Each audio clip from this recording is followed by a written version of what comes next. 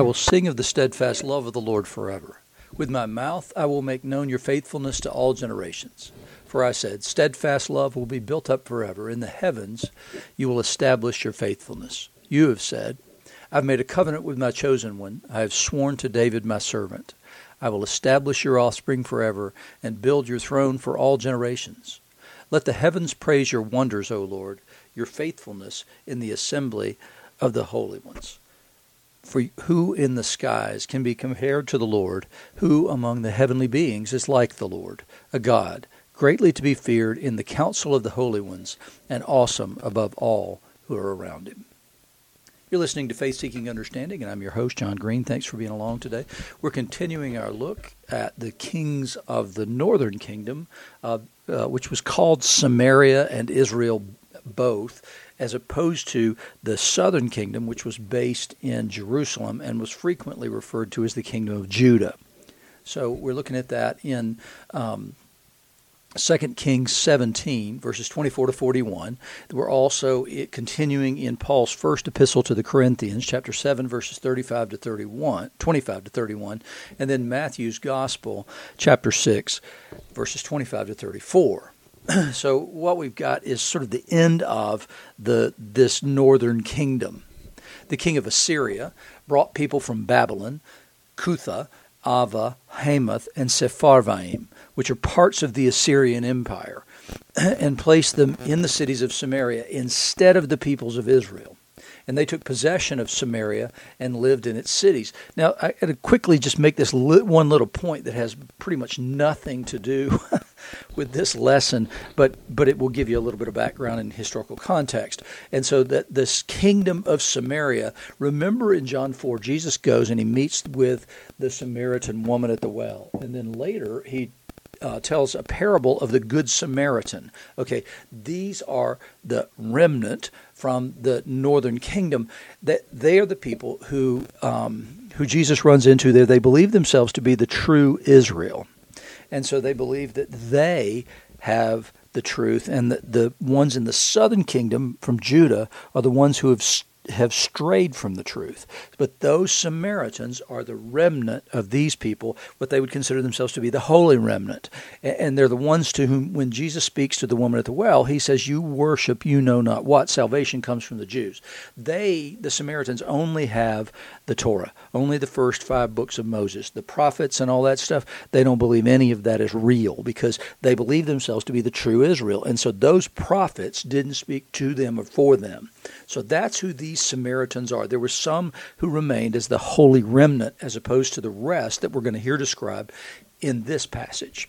So at the beginning of their dwelling there, these foreigners, they did not fear the Lord. Therefore the Lord sent lions among them, which killed some of them because it's his land. So the king of Assyria, and they're polluting the land in the same way the previous inhabitants had polluted the land with their idol worship. So the king of Assyria was told, the nations you've carried away and placed in the cities of Samaria don't know the law of the God of the land, so that he's moved these people from his own places down there to repopulate the land in order to take it over. And so he's told, hey, there's a problem down there because they don't know the law of the God of the land, because what they believed in was a territorial God. And clearly there's some benefit to knowing that God, because he retains some power, even though the king of Assyria has sort of greater power, would be the way that they would feel about it. So therefore he has sent lions among them, and behold, they're killing them because they don't know the law of the God of the land. That refrain is repeated over and over. Then the king of Assyria commanded, send there one of the priests whom you carried away from there. So send one of those priests from Israel down there, and let him go and dwell there and teach them the law of the God of the land. So they believe that he has only this territorial power, and the belief would be because they were carried away into exile, not realizing that it was God's will that be exactly what happened. And it's exactly what Pharaoh believed. And so when they wanted to go a 3 days distance out of Egypt in the Exodus, he saw that as saying, we're going to go worship another god, and you don't have any power 3 days journey from here. He said, so some of the Samaritans, priests, that they had carried away from Samaria, came and lived in Bethel and taught them how they should fear the Lord. But important word, every nation still made gods of its own and put them in the shrines and the high places that the Samaritans had made, every nation in the cities in which they lived. And so these nations who have been dispossessed and moved down to Samaria, they are setting up, wherever they are, they're setting up their own little shrines. And so the men of Babylon made Succoth-Benoth. The men of Cuth made Nergal. The men of Hamath made Ashima. And the Avites made Nebhaz and Tartak. And the Sepharvites burned their children in the fire to Adramelech and Anamelech, the gods of Sepharvaim. So they're polluting the land with these idols and the worship that they're giving these idols. They also feared the Lord and appointed for themselves all sorts of people as priests of the high places who sacrificed for them in the shrines of the high places. So they feared the Lord, but also served their own gods after the manner of the nations from among whom they had been carried away. He's speaking here about these Israelites. These who are there have now been corrupted, and they look like all the other nations. To this day, they do according to the former manner. They don't fear the Lord, and they don't follow the statutes or the rules of the law, the commandment that the Lord commanded the children of Jacob, whom he named Israel. The Lord made a covenant with them and commanded them, "You shall not fear other gods or bow yourselves to them or serve them or sacrifice to them, but you shall fear the Lord, who brought you out of the land of Egypt with great power and an outstretched arm. You shall bow yourselves to him, and to him you shall sacrifice. And the statutes and the rules and the law and the commandment that he wrote for you, you shall always be careful to do. You shall not fear other gods, and you shall not forget the covenant that I've made with you. You shall not fear other gods." Could this be clearer? "But you shall fear the Lord your God, and he will deliver you out of the hand of all your enemies." However, they would not listen, but they did according to the former manner. So these nations feared the Lord and also served their carved images. Their children did likewise, and their children's children, as their father did, as they do to this day. In other words, they lost. They're completely lost. They have assimilated into all the other nations. They've assimilated their worship into the worship of Yahweh, and so it's become syncretistic, which is to say there is no worship. If you believe in everything, you don't believe in anything. And so that's exactly what's happened here in this northern kingdom. They're lost. These are the lost tribes of Israel. and they are. There's this one little remnant, though, the Samaritans, that we meet in the gospel, but not just in the gospel. There's one other place we meet the Samaritans. We meet them in the book of the Acts. Remember, so Jesus goes out there and they begin to put their trust in him. These people in this one Samaritan village, at least, put their trust in Jesus. And then later, after the persecution breaks out, after the stoning of Stephen, then Philip, the deacon, not the apostle, goes to the Samaritans and proclaims the gospel there, tells them the rest of the story. And what happens is they turn to the Lord. So they are a remnant. They are the lost sheep of Israel.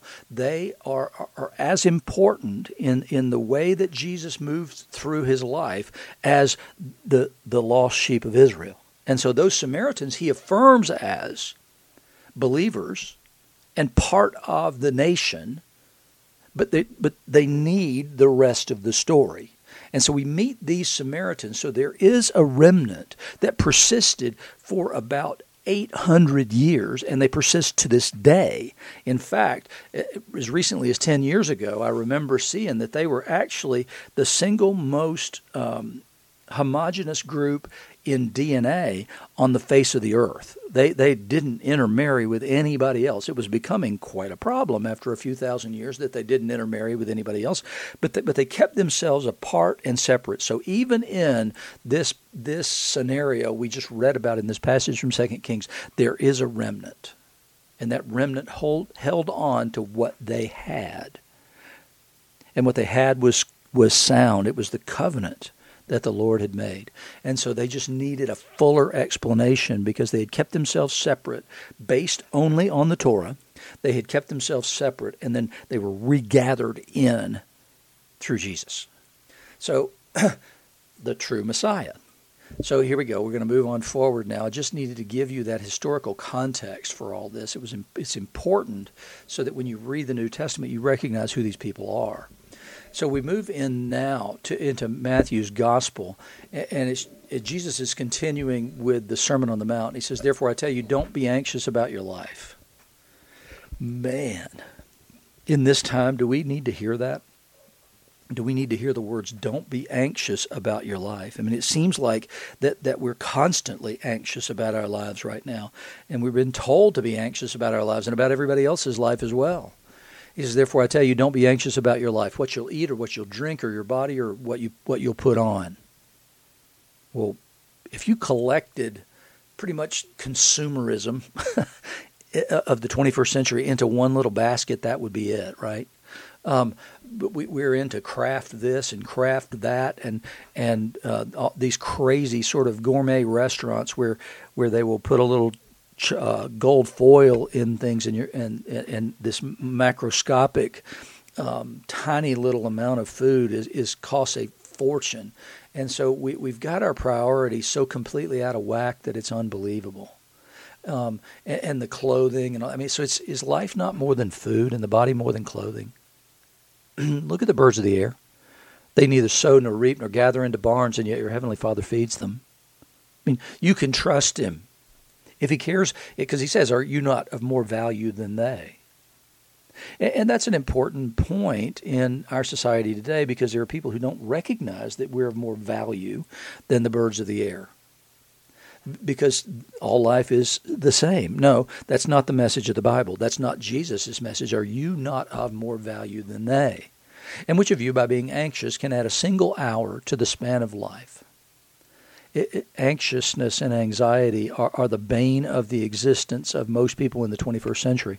We have so many people who are taking so much anxiety medicines and everything else that it's unbelievable. If you wanted to choose one word that explains our season in time, the word would be anxiety, particularly in the West. And there's so much that people can be anxious about. They can be anxious about COVID. They can be anxious about elections. They can be anxious about terrorism. They can be anxious. I mean, everything causes anxiety, it seems. And one of the things with COVID, one of the things there is that if you aggregate some things, then what you see is the second most prevalent comorbidity on those who die is fear and anxiety disorders, right after morbid obesity. And so here we get this thing. Jesus is telling you, stop this. And if you believe in and trust in the sovereignty of God and the eternality of God, that he was before and goes all the way into the future, into the eternal future, then you can rest in the one who's got all things in his hands. And he says, why are you anxious about clothing? Seriously? I mean, that's the most important thing that you've got going on, fashion. He says, consider the lilies of the field. They grow, they neither toil nor spin. Yet I tell you, even Solomon in all his glory was not arrayed like one of these. But if God so clothes the grass of the field, which today is alive and tomorrow is thrown into the oven, won't he much more clothe you, O you of little faith? Therefore, don't be anxious, saying, what shall we eat, or what shall we drink, or what shall we wear? For the Gentiles seek after these things.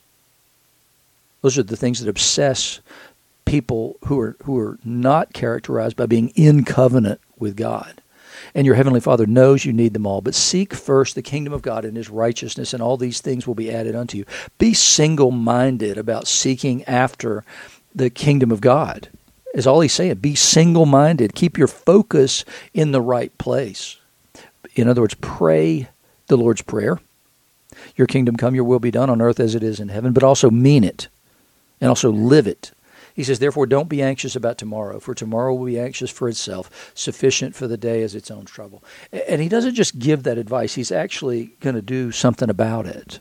His prescription for that is the outpouring of the Holy Spirit and the infilling in our lives of the Holy Spirit, which is there to keep us from all that anxiety. And so Paul goes on in this epistle today in 1 Corinthians, now concerning the betrothed, the engaged, I have no command from the Lord. He hasn't told me exactly what I should give, advice I should give. He said, but I give my judgment as one who, by the Lord's mercy, is trustworthy. I think that I have something to say here that's of value. I wouldn't say it if I didn't think that. He said, I think in view of the present distress, it's good for a person to remain as he is. So the present distress will be the persecution of the churches and the likelihood that Jesus is going to come back soon.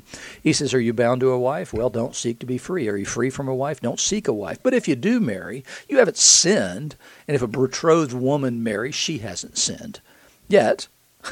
But those who marry will have worldly troubles, and I would spare you these. You're going to have other anxieties. You're going to add anxiousness to anxiousness if you get married. And he said, I would just spare you that. This is what I mean, brothers. The appointed time has grown very short for Jesus to return. From now on, let those who have wives live as though they had none. Let those who mourn as though they weren't mourning. Those who rejoice as though they weren't rejoicing. And those who buy as though they had no goods. And those who deal with the world as though they had no dealings with it, for the present form of the world is passing away. What he's saying is that don't concern yourselves with all these things. Don't let them make you anxious. Don't let them be the primary thing and the real focus. Just do these things. In this little book that I've commended before, The Practice of the Presence of the Lord by Brother Lawrence, which was written in about the 13th century, it's exactly the advice that he gives, and he gives very practical advice about how to do that very thing, how to live in the midst of the world and continue to do the things that you have to do while at the same time remaining constant in prayer. So you're remaining in the presence of God. You're setting that as the primary thing, he says, and then you trust the Lord that everything else will be done well because you're in his presence. And so you do all things according to the way that it should be done because you're remaining in his presence. And that's exactly the message of all this. We must remain rooted in the Lord in all that we do. We must stand in him, stand in the revealed truth of the Word of God, stand in Jesus, the one who has revealed God's love for us on the cross, who has further revealed that love perseveres into eternity. And if we are in him, we will as well. And if you believe that, then what are you anxious about?